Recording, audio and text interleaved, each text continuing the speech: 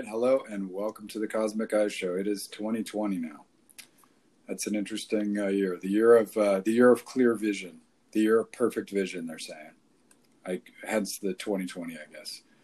Has something to do with cosmic eye as well, right? I think so. That one cosmic eye has the perfect 20 vision since it's 20 vision. Since it's not 2020, it's 20 vision when you only have one cosmic eye. So, I being aware of glasses, 2020 to me is some mythical state of being, but that clear vision may unfold in this new year. We'll see. So happy New Year to everyone. Thank you for supporting us. You are listening to the Cosmic Eye Show. I am your host, Jason Napolitano. And over there in Los Angeles, we have Mr. Chris Sheridan. How is your New Year going so far, by the way? We are a few days into it.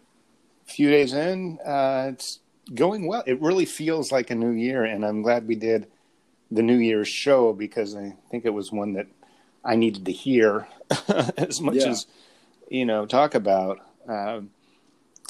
because it's, it is that time for,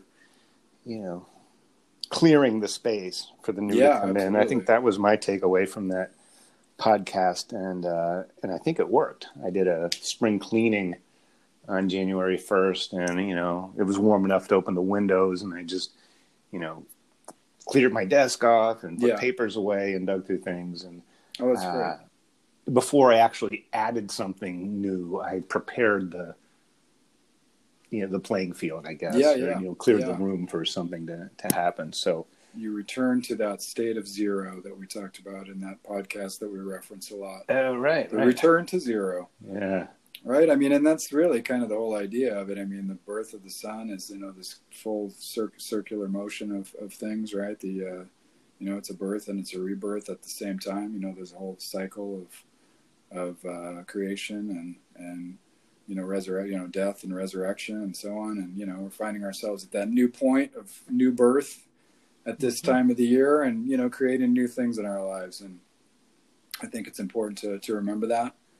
We look, I mean, even in our popular sort of mindset these days that isn't so oriented towards spirituality, we still have the good sense to make our New Year's resolutions now. You know what I mean? Mm-hmm. We do see that something quote unquote new is here, and we try to take advantage of that energetically speaking. So even if we don't know exactly why, we still do participate in that. With that, that kind of thing we do each year when we take stock of our lives and look at some of the things that are working and some things that aren't working and so on. And try to create a new way of doing things that's better, more evolved, right? More spiritually oriented, perhaps. Well, it's more conscious. Instead of just reverting to business as usual. Because even, if you add these new resolutions in, if there isn't enough space or the fertile ground for them to take, the tendency that is then to revert back. Then it becomes the same old story. Exactly. Instead of really a new year. So with an open mind, with a consciousness, a new way of looking, and I guess with this year 2020, clearer vision, right. Spiritual vision, spiritual insight into ourselves and the world around us and what our relationship is. Yeah, exactly. And don't be a backslider. I like that old Christian term, backsliding. You make some headway, and then into getting away from sin, and you backslide. So don't backslide this year. Let's keep moving forward. All right. So interestingly enough, we are doing a show on tarot today, on the tarot cards. It's going to be an overview. We've done a couple of episodes, and pleased as to which episodes. Chris was kind enough to actually log in all the episodes and put those together with a little overview of each one and the numbers and so on. So I'm going to post that on the website soon. There's going to be links. I have been a bit remiss on the website, so that'll be on cosmiceye.org. So any of the episodes that we reference in the future, you'll be able to easily find and look at the topics and titles and so on, and you'll be able to click on those if you want to go back and listen to any of them. So what were those, the numbers of those ones with the tarot cards that we did before? Episode 40 and 51. 40 was the zero card, the Fool. The Fool. And then 51 was the Magician. That's right. All right, cool. The one card.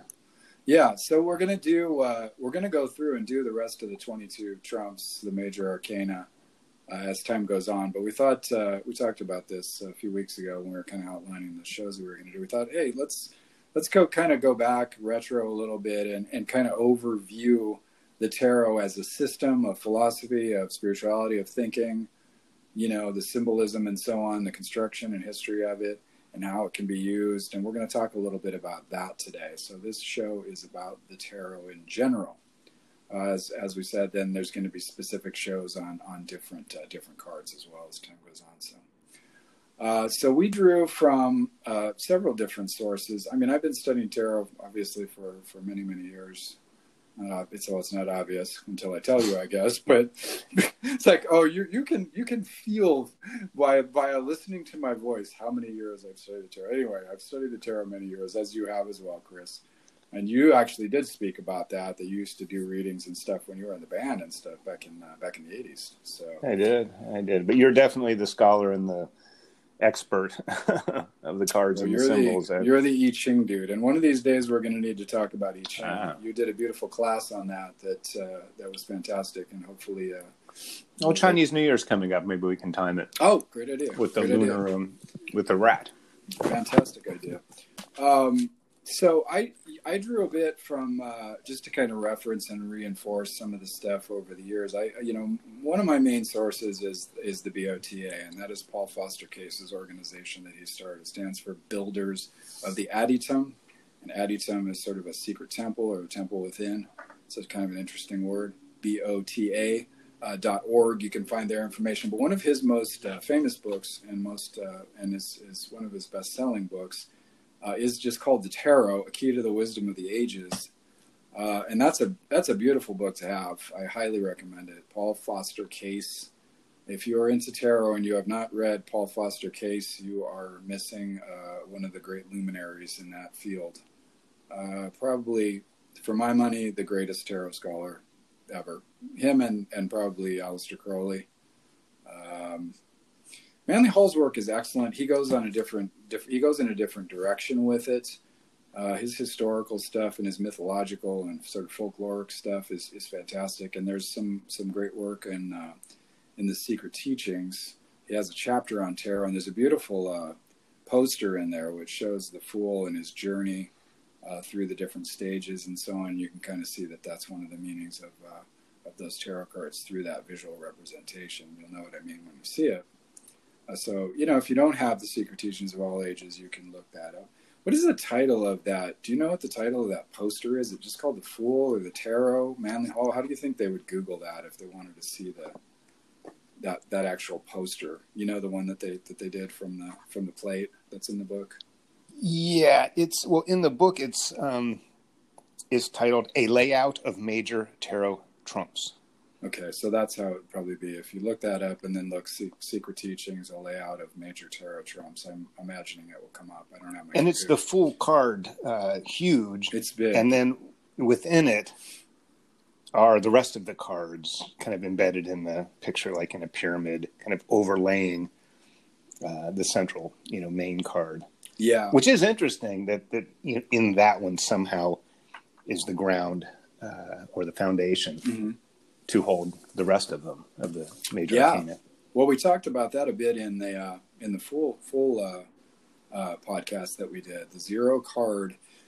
So here's the thing we've got to get into is structure a little bit. So we talk about the tarot, we're talking about structure, we're talking about order, we're talking about an underlying philosophical sort of construction or basis for the philosophy of tarot, for the actual understanding of its sort of spiritual wisdom contained within the symbolism.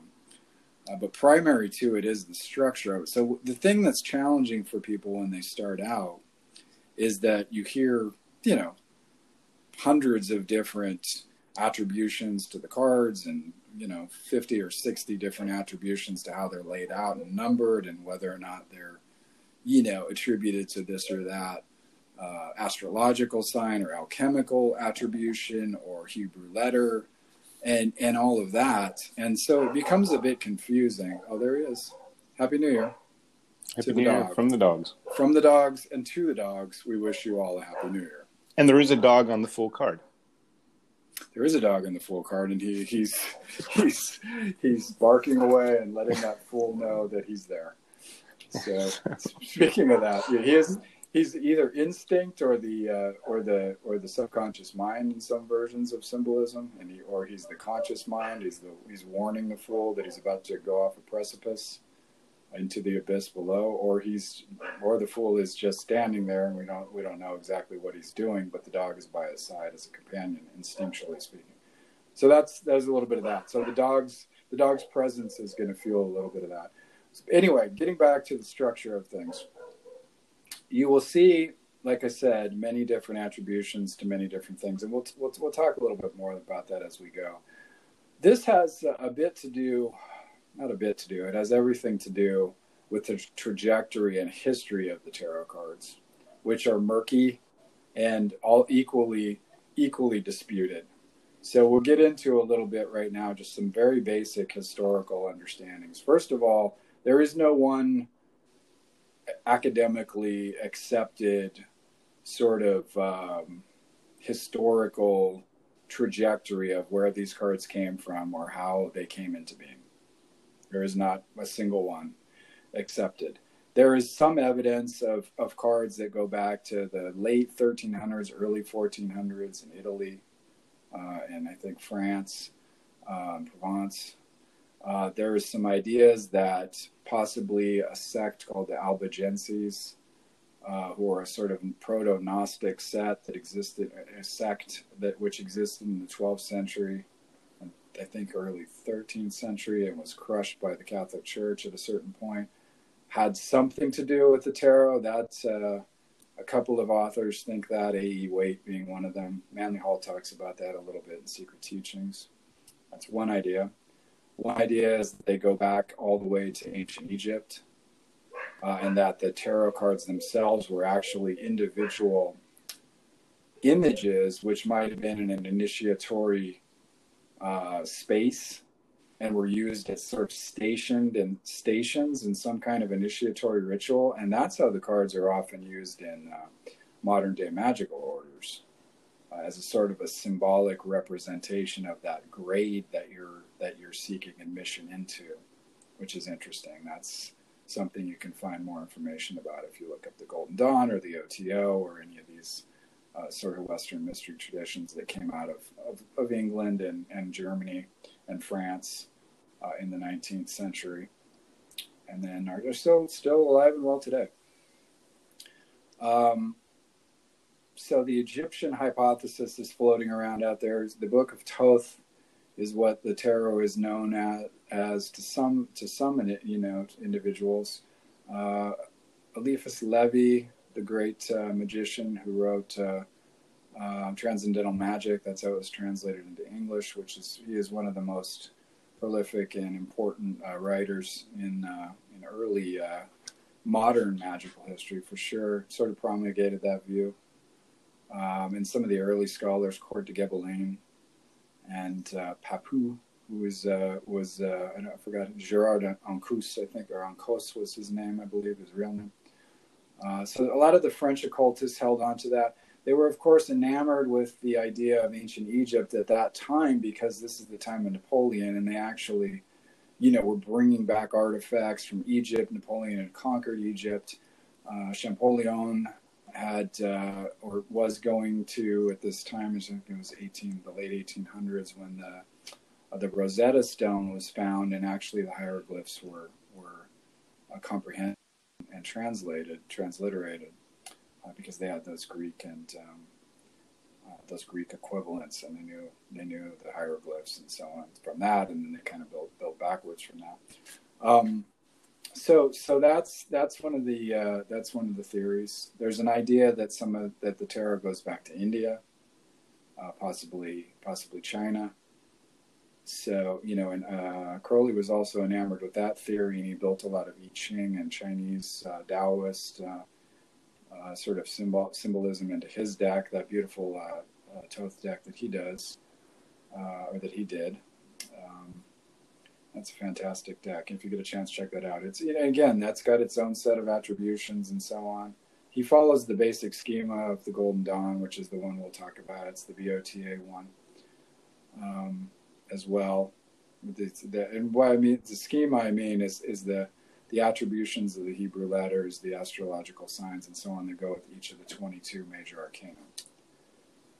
The last thing, and then we'll get into structure a little bit. The last little bit of historical stuff, and I don't know if you've heard this story, but this is kind of a fun one. Paul Foster Case, in the beginning of the Tarot, talks about how there was a meeting of all these initiates from all over the world at Fez, Morocco, and they got together because they felt that the ancient wisdom was under threat, basically, by Christianity and by materialism and scientism and so on.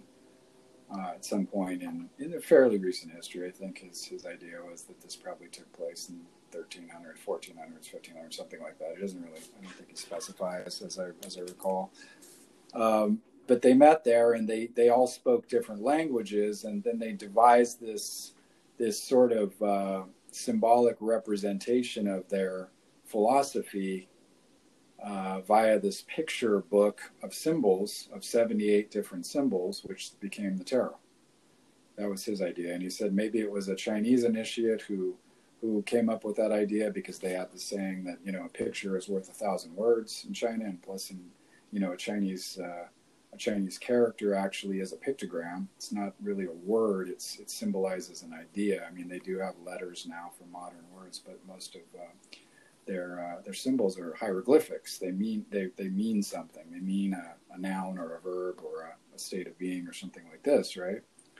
And you know more about that than I do with the I Ching stuff, and we'll get into more of that when we go into I Ching. But the point is that they devised this sort of book, this loose leaf book of all these symbolic ideas, so that they could communicate with each other, and they could keep a sort of mnemonic or memory device that they could use to keep this ancient wisdom alive. And then there's the idea that the Roma people, you know, more popularly known as the Gypsies, then took up these cards and were doing divinations, and the cards then turned into normal playing cards. So they were like hidden in plain sight, as it were. They were hidden in plain sight. And there, there's a lot of, possible truth to these different theories. They may be all right. None of them may be right, but there was certainly persecution from the church at the time when these tarot cards were floating around in the 1400s, 1500s, and 1600s, when we have actual decks from that time.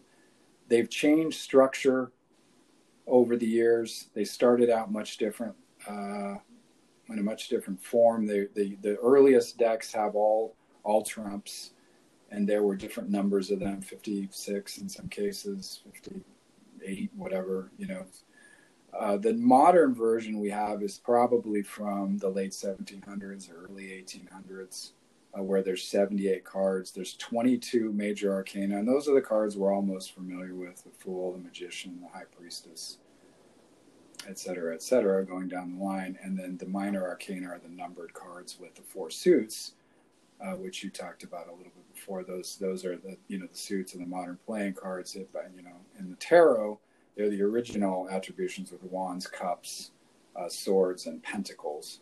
Wands, cups, swords, and pentacles, which became the modern playing cards, the diamonds, spades, blah, blah, blah, etc.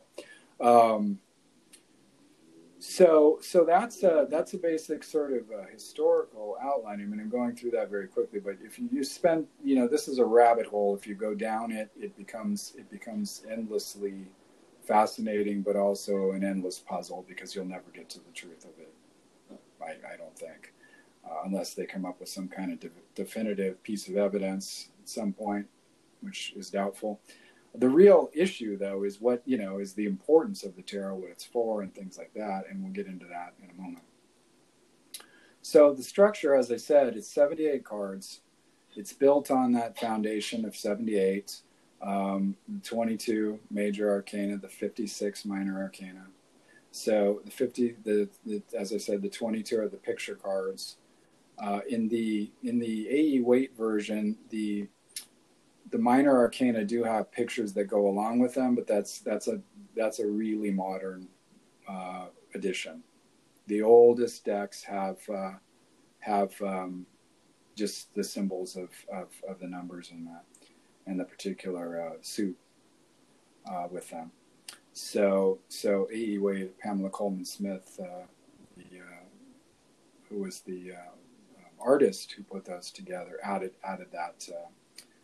those attributions, those symbols, which they're nice. Those are great cards. A.E. Waite's deck is a great deck for doing divination. Not the best deck maybe for doing magical work or meditation work, but definitely a great deck for divination, and so forth. So the deck, essentially, I mean, it's we'll only be able to touch on some really basic things. It's complicated, but it's also fairly simple. Essentially, when you look at it Kabbalistically, it breaks down into 4 levels. So each of the in the minor arcana, each of the attributions, each of the designations for those, where you have the wands, the cups, the swords, and the pentacles, is attributed to a letter of the divine name of God, which is Yod He Vav He. That in turn works with the 4 worlds of Kabbalah, and so you have basically the attributions of all those cards, sort of designating the manifestation of materiality, in essence, if that makes sense. So essentially the idea is that, the world becomes gradually denser and denser as it materializes. So, again, there's these 4 worlds or planes where that's occurring, and it's, this is an arbitrary designation, but there's 4 of them. So the wands correspond to the archetypal world, or the element of fire, which is the Yod and the Yod He Vav He. The cups correspond to the creative world, the element of water, and that's the first He in Yod He Vav He. The swords correspond to the formative world, to the element of air, and to the Vav in Yod He Vav He. And the coins of the final He correspond to the material world, or the element of earth. The second He in Yod He Vav He. So that's sort of a shorthand, symbolic way of looking at the manifestation of life and creation into materiality. And then the cards, what's interesting about that is that theme reoccurs in the construction of the minor arcana. So the king, which is fire, would be Yod. The queen is water, and that would be He. And then the knight, or the prince, is air, and that would be of course the Vo. And then the final He is the page, or the princess, and that is the earth factor, or the final He of that, and in that schema. So there's a lot of these ideas occurring and reoccurring within the cards themselves and within the construction of the deck. So I'm not going to go on and on with that stuff. There's a million things you can read on that. Yeah. I just wanted to touch on that. Do you have anything to add to that? Let me just as far as the number of the cards, and so the 22 major arcana with the pictures, I'll come back to that. The 56 are 4 suits, if you want to call them that, like the suits in everyday playing cards. Mm-hmm. And there are 14 of each, whereas and that comes with the number 56, where we have 52 cards in our 4 suit everyday playing deck, but there's only 13 different ones, ace through king. Well, they dropped out the knight, so the knights are gone.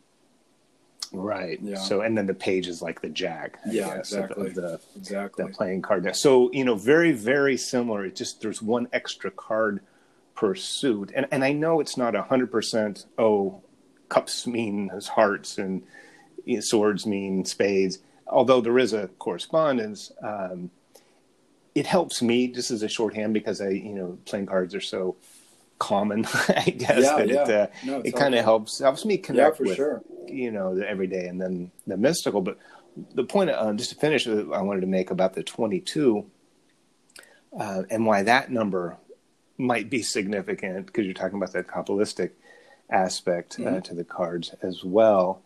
And the 22 number comes up a lot, in ancient symbolism. Mm-hmm. And where I've seen that the most is depicted as a triangle inside a 7-pointed star, which is inside a 12-pointed star. And if you add those numbers together, 3, 7, and 12, you get 22. Yeah. 3 being any kind of trinity you might have, whether it's Hindu or Christian or morning, noon, and night, beginning, middle, and end. I mean, it goes way beyond any tradition. It is such a in the morning, the afternoon, and the evening. It's just a very, very rich symbolic number. And then the 7, you get the 7 days of the week, or the 7, which also correspond to the 7 planetary rings in the old system. Yeah. And then 12, you get the outer ring that's beyond the 7 planets, which is the zodiac band that goes around the whole Absolutely. shebang. Yeah. It's a technical term, shebang. Actually, I think it might be Yiddish. I don't know. That's a Yiddish Kabbalistic term, isn't it? But you're right about that. That's a fantastic way of looking at that, and that's interesting because the 22 Hebrew letters that they work with and assign to these cards actually break down that same way. So in Hebrew, there's 3 what are known as the mother letters. There's 7 double letters, and then there's 12 simple letters, and those correspond to the same sorts of values, and they break them down like that. So that's an interesting correlation between those two things. But this, it all comes from this Kabbalistic base. I mean, most of our Western mystery tradition does build itself off of this Hebrew wisdom, this hidden Hebrew wisdom, and the basis of it does essentially comes from the mysterious book called the Sefer Yetzirah, book of formation, or the Zohar, as a commentary, a mystical commentary on the Bible, basically. So those two sources sort of form the basis of what we know as modern Kabbalah. And of course, originally it was an oral tradition. It wasn't really written down until about the 12th century, most likely. But it's much, much older than that. It goes way back. And the tradition is that, it goes back to Moses, goes back to the angels, goes back to Adam, and so on. That's the sort of mythological or symbolic attributions of where it comes from. But the modern stuff that we know of, it comes out of Central Europe, France, the Middle East, Safed, where, in Israel. And these ideas come from maybe the 11th, 12th century, something like that. The modern versions of them, when they began to write these things down. And people believe that these things were dispersed when a lot of the Sephardic Jews were thrown out of Spain. And they ended up going to Provence and different parts of Europe. And you can kind of see that trajectory, because where these things pop up are places like Prague and Provence and in Italy. They're all places where the diaspora of Jews from Spain, when they were expelled from Spain, I think it was in 1492, if I'm not mistaken. It was around the same time Columbus was discovering America, I believe. Discovering, I put quotes around that for anyone who it was already there. Odds with that, because I do, but I'm just using he discovered it for himself. He discovered it for himself. Personal discovery. Let's say that. He discovered it. And he didn't even really discover that. He discovered actually the Caribbean. So at any rate, the point is that a lot of this stuff does come up around that time. So and then, again, this is antecedent to when these cards were born and so on. And there's a lot of this symbolism. Whether or not that actual one-to-one attribution of the 22 Hebrew letters with the 22 major arcana exists or was intended, it is remarkably useful. Let's just say that. And so most scholars they'll either dismiss it, or they'll say, that it's wasn't probably originally intended, but it's remarkably useful and similar, in its connection and symbolic value. So you can you can get a lot out of understanding the some of the symbolism behind those Hebrew letters that are on the cards if you have a set of cards that have those, and so on. All right, so we discussed a bit about construction. Prior to that, we discussed a little bit about history. Let us talk a little bit about the useful nature of these cards, and the value of them. By doing that, then we have to look at what we think these cards are used for. So here are some of the different ideas. Some people believe they are to be used for divination. Some people believe they are a picture book of ancient symbolic ideas. Some people believe they are representations of archetypal energies that exist within us. Some people believe they are stages of initiation. Some people believe they are stages of creation in the cosmos and the universe, and lessons and principles of the universe and cosmos. That was more or less Aleister Crowley's idea. And there are other and more advanced and less advanced ideas about what these cards are used for. My take on this, and I'm sure yours is the same, is they are good for all of those things and even more. And they are, and they are valuable for all of those reasons because they are symbolic pictures. Because they're symbolic images, they're open to multiple interpretations. So all of those, uses for them are valid and even more. One of the ways that I like to use them is for meditation. Not a lot of people use them for that. So you can use those symbolic images as a point of reference to meditate on, almost like a mandala, and they each have a specific purpose. Which I'm writing a book right now on, and not to plug my own stuff, but I'm writing a book on that right now, and that's going to be, I'll keep you posted on that. But, using these cards for that is a really valuable tool. And you'll kind of get an intuitive sense of what each card is for. And of course, the cards will mean different things to different people, but they do have some kind of inherent archetypal powers within them that open up certain parts of ourselves when we do sort of meditate on them. That's one thing. Divination, obviously, you use the cards for that. Tell me a little bit about your experiences with the cards and what you use them for, and when you find them to be valuable. Well, like any other divination, like you mentioned the I Ching, that I'm probably better versed with than I am the tarot. For me, it's a way of asking a question and getting, and I will say in quotes, answer. It's a possible answer, or it's a look into maybe a deeper look into whatever the issue is.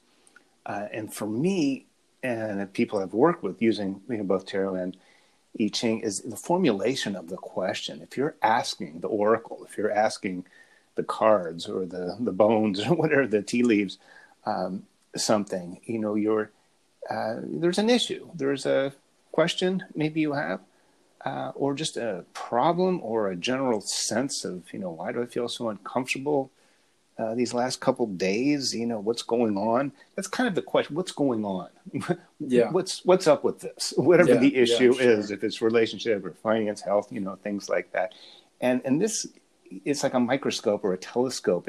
It gives a different point of view.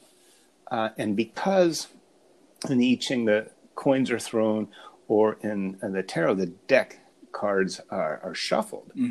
And then they're pulled out, and maybe the deck is cut, and then these cards are pulled out seemingly randomly. That's a very important part of that, the way the tea leaves or the bones fall. Sure. You're not really stacking the deck. You're not cherry picking, your favorite cards. And look, fortune, I win. They're kind of that part of it is not you, not your conscious self. So when the answer comes, it's not really coming from you. And most of the times it will give something, it'll present an idea that maybe you hadn't thought of before, or it will help you look at your situation in a way that you weren't looking at it. Yeah, that's a good way of putting it. And that is so valuable. And it doesn't have to be the answer, like the end but it helps you understand the question better, peers deeper into the subject. Sure. And I find that alone can, because a lot of times when you get to the point to where, geez, I better consult the cards, you've probably already tried to figure it out using your regular consciousness. Yeah. You know, thinking, I mean, some people, you're using thinking mind, and you've gotten only so far with the idea, right? Exactly. And your friends are only so much help with their opinions. So yeah, you go to the cards, and since it's a random selection, you know, that part of it is kind of left to the spirits, I guess, or chance.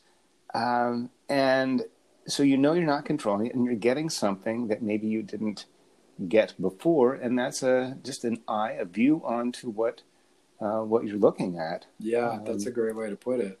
You know, and then also I think what it does is, just getting back to that sort of rational mind thing, or the thinking, it gets you out of thinking, it gets you out of rational mind into a sort of a non-rational way of looking at things, symbolic and archetypal way of looking at things that might free up, you know, some of the energy that's stuck on trying to figure it out, quote unquote.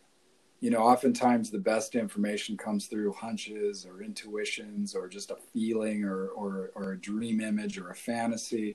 And that's what these cards really help to create in the mind. They are those things.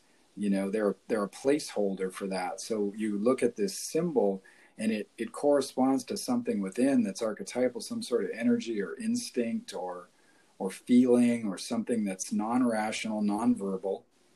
And it kind of epitomizes that. And there's a sort of feeling quality that goes along with the cards that might help you to decide something in a bit of a different way, you know, more of a gut or a heart-oriented kind of a decision that you can make. You know, and sure, the literal versus the symbolic. Yeah. A lot of times when we're trying to figure something out, at least in the West, we say, well, let me write down the pros and cons of it. Well, what are the advantages? Well, what are the risks involved? Am I willing to? And that's very great. That's really important to do. And sometimes that can be all you need. And you can't be too mushy and ethereal when it comes to brass tacks and getting things done. Sure. But it can also be very limiting. And this is a way of, like a Rorschach blot, an ink blot might be. It's totally abstract. Yeah. But it gets you, well, geez, I didn't, you know, I'm looking, you know, you might look at it and see something different the next day. Yeah, exactly. So there's a timeliness too. It's when you shuffle the cards, and when you're asking the question, and when you're approaching, you know, the spread or the 3-card draw, and looking at them. It's where you are in that moment now looking at it. Yeah, exactly. So there's a kind of a timeliness. They're very dynamic, aren't they? You've got to be in the moment with them. It's like, and this is why I think, you know, that it's valuable to have an understanding of the meanings, quote unquote, of the cards according to, you know, some of these expert opinions and history and tradition and so on. But it's also more important to be flexible and let your own mind play with those images and come up with the ideas and associations that you have with that card as you get better and more in tune with your own unconscious, right? Yes, and that's actually how it sounds like the process by which I learned the cards. I you know, looked at them and, you know, read through as much of the book as I could, at least the first 22, and got some sort of a sense, then just started using them. Yeah. And for a while I would look up every card and, oh no, this means this, oh, it's reversed, so it's got to mean that. And yeah. It took forever, and then I just kind of put the book down and went with how it felt. But as, you know, time goes on and you learn and grow more, I'm seeing symbols now that I didn't see in the card, or I have an understanding of some of the symbols yeah, from other sources outside of tarot, just in astrology or, you know, symbolism or ancient wisdom. And I say, oh my gosh, well, there they are in the tarot card. And it's like, maybe I saw them before, but they mean something different to me now. So it's kind of a, yes, throw the book away and just let the pictures do the talking. And sometimes you really want to pick it up and go deeper and say, well, geez, well, you know, what does it mean when there's a human, an eagle, a bull, and a lion together on these 4 showing up again, you know? And then you find out that it's, you know, the cardinal astrological signs. It's there's the 4 elements. It's, you know, it's the Yod Hey Vov Hey that we were talking about. It's many fold, you know, of those 4-fold symbolisms, right? Sure. So yeah, I would, just as a suggestion, learn a little bit if you're starting out. Yeah, it's valuable because to there's a reason for memorize. them. It is valuable to memorize some meaning. Stick with what I think, and is to pick one system. Waite's book, or Paul Foster Case's book, or any of these new basic guides to tarot, or so whatever. Pick one and kind of go with it, and then start amplifying it as you go on. Do memorize things. It's very helpful in the beginning when you're doing readings to have those memorizations if nothing's really coming to you, in terms of a feeling sense or images or intuitions from that card. That it can be good to have some of those stock sort of meanings to go to, and then you can kind of amplify them as you talk to the person, or you work with your own your own self if you're doing that. So that's one way to work on it. One thing I like to do a lot is I'll take the deck and shuffle it a certain number of times or whatever. I like seven's a good number. However you do it. I mean, there's no sort of stone set in stone way of doing it, but you can do it 7 times 3 or something, or however you want to do it, and then cut the deck, and then maybe as you're thinking that, formulate a question and something open-ended, like, what do I need to understand that I may not understand about this situation, or what do I need to know that's in my unconscious right now that I'm not aware of. These kind of open-ended sort of questions, and do one card, just pull one card out, and then meditate on that and think about your question and how it might relate to that symbol. That is a really useful, simple way of doing a reading for yourself, to kind of get in touch with the unconscious, because it is quote unquote random, but there is a sort of synchronous quality to it. And Marie-Louise von Franz, Jung's disciple, a genius, a great genius. I recommend her books and work highly. Wrote about that in when she wrote about synchronicity. She has a book on synchronicity and divination. That's fantastic, and I would highly recommend it. But it's not completely random. There is a synchronous sort of a quality or synchronicity occurring when we're quote unquote randomly doing things, or we're doing a divination. Divination, by the way, is fortune telling. It's trying to divine the future, or to divine some sort of understanding, in the present of something that's going to happen down the road. I throw these words around a lot and then don't define them. I'm sorry about that. But so divination's simply the idea of fortune telling. So there is a quality of the psychological quality that exists in doing that is very fresh and dynamic, and helps you see things and make connections that you may not have made by doing something that seems random. Like you said, like throwing bones, or doing the I Ching, or pulling a tarot card, or doing an Ifa reading if you're in the Yoruba tradition, and there's hundreds, probably thousands of types of divination out there. And there's something to be said about the moment of when the cards are shuffled, or coins are thrown. In a lot of Native American traditions, that's often how a child would be named. That moment it comes into this world, it's the first thing the mother sees, and it's Sitting Bull. There's a cow outside the teepee, it's sitting. I don't know, or it's Lone Eagle, or it's it has something to do with what was happening in the world at that moment. It could have been a million things in the randomness, but that's the moment that baby was born, and that's where the hawk was perched on the fence post or something, and or that's at that very moment Saturn was conjunct Pluto, and you have I don't know astrology to talk about it like that, but there's something at that moment of your birth, the time and the place. There was this randomness that's always moving, and it's just where do you stop the spinning wheel? What does it land on? And that's what you have, and there's power in that. Yeah, and the idea of that there's, sort of that's the idea of synchronicity, is attaching some meaning to those seemingly random or sort of serendipitous things that happen. Is trying to find the meaning and understanding with them, and that's very dynamic and in the moment and grounded in reality, while at the same time recognizing that there's something mysterious in it as well. And I think that's what the cards The tarot cards tap into that sort of part of ourselves that's, this is beyond, rationality and timelines and what's possible and not possible in the material world according to science and things like that. And it reaches into the timeless, the eternal, the creative, the unconscious, the collective unconscious, the symbolic, the mythological, the magical. Those are different realms, different ways of experiencing life. And, we're fond of talking a lot about the difference between science and spirituality. And, oftentimes we come out against scientism, not science, scientism, the idea that there's some fixed truth in science, because that's not true. That's not scientifically accurate. Science is a method of investigation. It's not a collection of facts.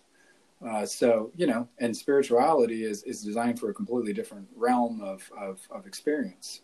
Spirituality or religion, magic, ritual, etc. They're designed for a completely different way of knowing. And it's equally valid. That's the thing we have to remember. It's equally valid. One is not better than the other one. They're both valuable in our human experience. There's the multiverse of experiences going on within and without us at any given time, right? And so the cards are kind of where, and these symbolic images on these cards are kind of where those two worlds meet.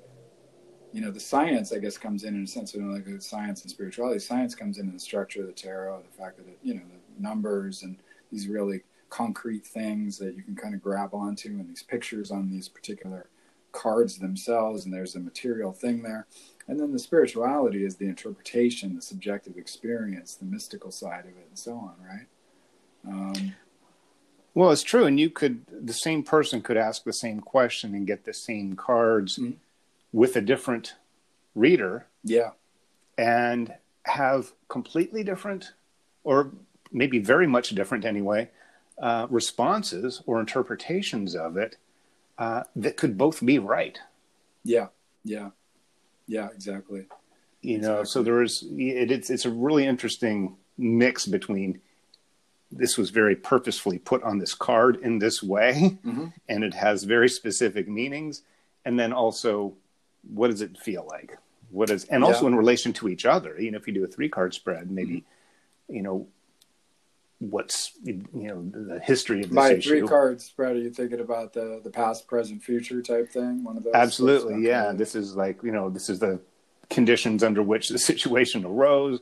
This is kind of where you are now in relation to the problem. And this is where it's going. This is the future. Well, you can't just skip to the 3rd card. The 3rd card is influenced by the other two. Yeah. And if you change the way you look at your situation in the present moment, you're automatically going to change the future. And I would even say that even by putting those 3 cards out that weren't there before, now you see a beginning, middle, and end, or a past, present, future view on your problem. And that in itself has changed the experiment. So if you were to do a reading afterwards, it might be a different reading because by the very fact of having that previous one, you've now looked at your situation in a different way. So your consciousness is different. Like you can't step twice into the same river. For sure. Well, it gets into the interesting idea of like, particle physics, where our subjective viewing of the experience actually colors the outcome of the experiment itself.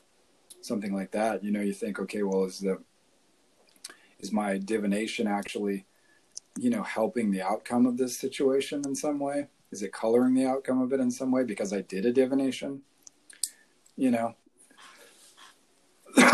Excuse me. Well, it's like any, like a journey. You're driving somewhere. Yeah. Well, if you get off track or something, and then you look at the map and say, well, geez, if I just keep going where I'm going, I'm never going to get to where I want to be. Well, that may be true, but you also have the opportunity to change your direction. Yeah, exactly. And use this, this GPS of the cards to say, wait a minute, this is where I am, and this is how I got here.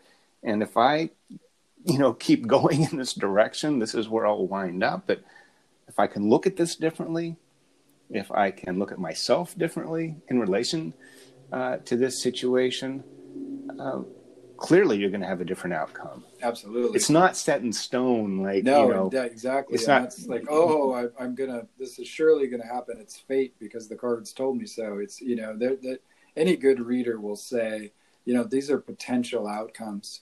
If you continue on this path of XYZ, this is what you're going to get most likely.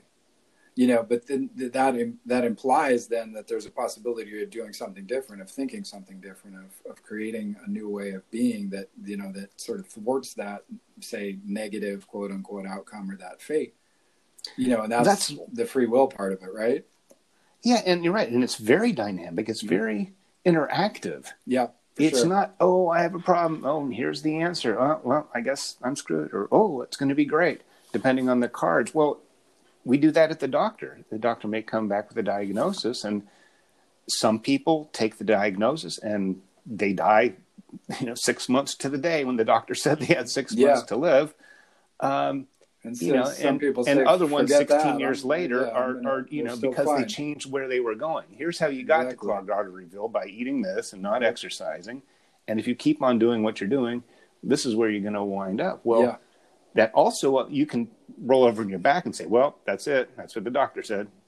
Well, if you believe that, it might actually come true. No, exactly. Or you can believe something else and say, well, gosh, if this is where I'm headed and I don't want to go there, let's change what's happening now. Let's change what is in the present and how I'm going about things, how I'm looking at my health or my relationship or something. I did this as kind of an example of using the cards. I'm cheating a little now because I am using I actually use the I Ching, but the same thing, to use a divination method to approach a problem.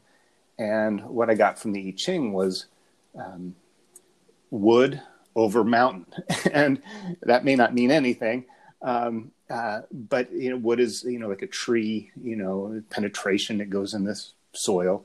And mountain is something still that is very difficult to move, like an obstacle or things like that. That's what it means in the I Ching. And I was asking, about, do I stay in a relationship? I was really on the fence about it. Yeah. And this was a number of years ago, and I got that and I go, well, that didn't really help me. And I walked outside the apartment and it's in the Hollywood Hills, over underneath the Hollywood Hills, and looking up, there's a very famous mid-century house, and there was a barren part of the hill that was just rock, and right in the middle of it was growing a tree, coming right out. So, I physically, synchronistically saw what was in the Ching reading, and I knew right away what it meant.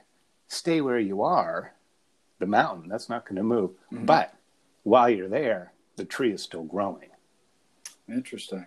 Yeah. So instead of stay or go, it was stay and grow. And that gave me, and I stayed in a relationship at least another year, and I did grow, and I was glad I did, because that was very instrumental. You'll find what any of these answers or potential answers mean, and really be open to it. And, especially when you're at an impasse, if you really just can't decide something or can't get a handle on what's going on, or, what to do, it can be, these decisions can be overwhelming. And so I have made decisions. I have, listened to because I wasn't able to come up with a definitive answer on my own. No, definitely. It can be a valuable way of making decisions when one is stuck and there seems to be no rational or logical solution presenting itself, right? So, speaking of that, that is, like I said, one of the main uses of it is this, kind of understanding of one's own unconscious experiences, feelings within, dreams, etc. Probably one of the biggest uses of tarot is for that. And you can, you don't even need to know how to do any kind of fortune telling or divination, or even really know much about the cards. Just purchase a deck. Get a basic deck that you like. That AE weight deck is, sometimes called the Universal Tarot or something. It's that, the most common deck out there, and you can get a copy of it for, $15, $16 online. something like that, or even less. And, A.E. Waite's book that goes along with it is a valuable, kind of place to start and things like that. And just get that deck and start working with those images and not really even worry about so much the meaning of the cards, but just start kind of feeling out what these images evoke in you. Like, what do I feel like when I pick this card up and look at what is this making me think of? I associate this with my brother, or I associate this card with work. And, it's telling you something about your feelings that you might not, that might be somewhat unconscious. Some might be in the shadow. It's a way to get shadow material up to consciousness to some degree. It's helpful in doing that. So that's one of the more valuable uses of tarot. I highly recommend it for that. And then the second one, of course, is the meditation. And then, as you get comfortable with it, you can do divination. Like I said, you can either do that 3-card spread Chris was talking about, which is really easy. 1, 2, 3, put them down. You can see, designate one past, one present, one future. It's easy to go from left to right. Or use a 1-card pull and, just kind of, shuffle the cards and say, kind of formulate a question for yourself. Like, what do I need to know about this situation that I'm not consciously aware of? Pull a card and meditate on it, and something will come to you. It's amazing. Have paper nearby to write some ideas down or whatever. That can be really helpful. But there's, and we'll get more into this as we get into the individual cards. We're kind of coming to the end of the show, but those are some of the real basic uses. And this stuff can be valuable, especially at this time of year, the beginning of the year, a new year, when you're trying to kind of figure out where you're at, where you want to go, changes you need or want to make, things that you might not be aware of that you want to kind of get rid of, a spring cleaning within, so to speak, and things like that. Do you have any final thoughts on tarot and how it might be used, or how it could be valuable for our listeners? Well, yes, and this I've probably used it this way as much as I have any other way, and that is when I don't know what to ask. Interesting. I maybe, it's not a pressing issue. It's not a decision that I can't seem to come up with the right decision. It's, what do I need to know right now? So what would be valuable for me? I mean, would you actually say, what do I need to know right now? What do I need to look at in my life? Or what Yeah. am I missing? Is there something I'm missing that it might be beneficial? Help me see that. That's a different way of wording. That's kind of what I was getting at when I said, what is something maybe that I'm missing in the unconscious? Something like that. Yeah, that's a really, you could even, I think too, if you didn't even have any words or even any, any sort of question at all, you could just shuffle the cards and pick a card and look at it and see what pops up without any verbalizing. That's a valuable thing too, don't you think? Sure. And it may even conjure up the question. I conjure the question. Exactly. It's like, oh gosh, that's what I need to be looking at. Yeah. That's a valuable tool too.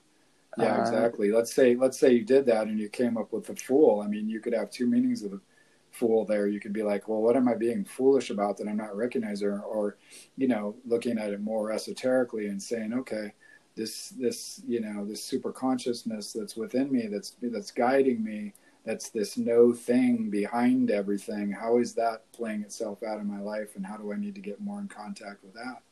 Those are kind of two things you might come up with a Fool. Or, where am I being foolish in my life, in my business, in my relationships, etc. And, start asking questions like that. So, different stuff will come up depending on how you feel, according to that card, right?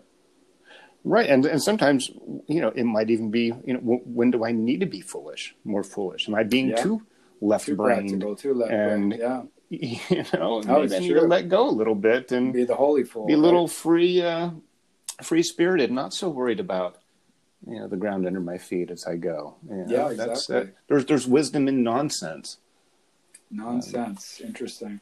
Yeah, exactly. I love that word, nonsense. People think it has a negative connotation. It really is one of the more positive ways of looking at things. Nonsense, sense. It's just not of the five senses. It's from a sixth sense, or other sensory, non-sensory. And non-rational. I like that look at it, a non-rational way of knowing.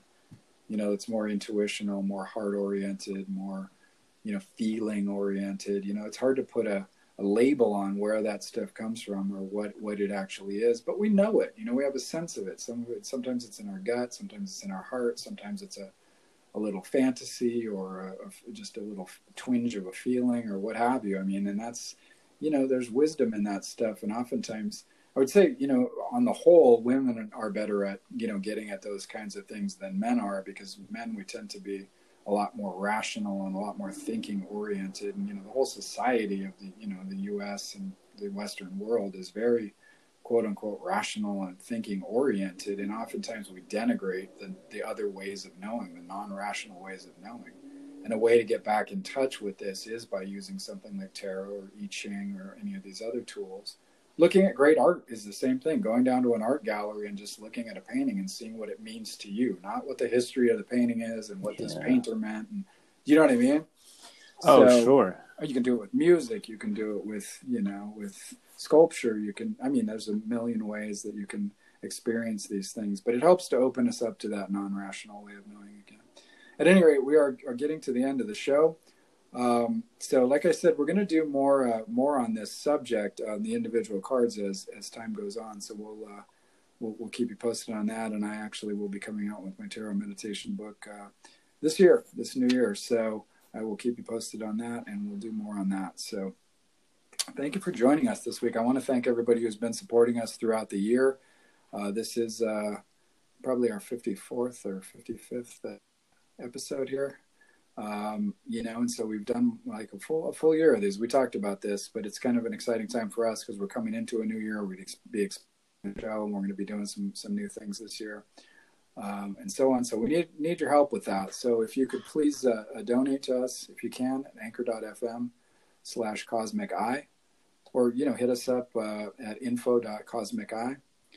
That helps, and let us know how you could help, or how what we can do for you if you want us to let us know a show topic, right? Or different ideas, things you go want to deeper into about. Something we've already talked about, or maybe something we haven't touched upon. Absolutely. We're open, we're here for you. We're trying to make this a participant sort of thing. We're greatly appreciative of the people that are supporting us on a monthly basis. Thank you guys so much. Hope you have a beautiful new year. And I think that is about it for this week. Yes, Chris? Anything else? I think that's about it. I mean, like you said, we could go on for hours and hours on this, but I think we covered some of the basic aspects, right? We'll go deeper kind of put a context on what the tarot is and overall, and what maybe some of the things they can use it for, and what we use it for. So, thank you again for listening each week. I am the author of If You Can Worry, You Can Meditate. Chris is the author of The Spirit in the Sky, and those are both available on Amazon. Or check us out at cosmiceye.org or chrissheridan.com. Have a great week and a blessed new year. We will be here next week. We put out a new episode each Monday. Thanks again. Goodbye, and God bless.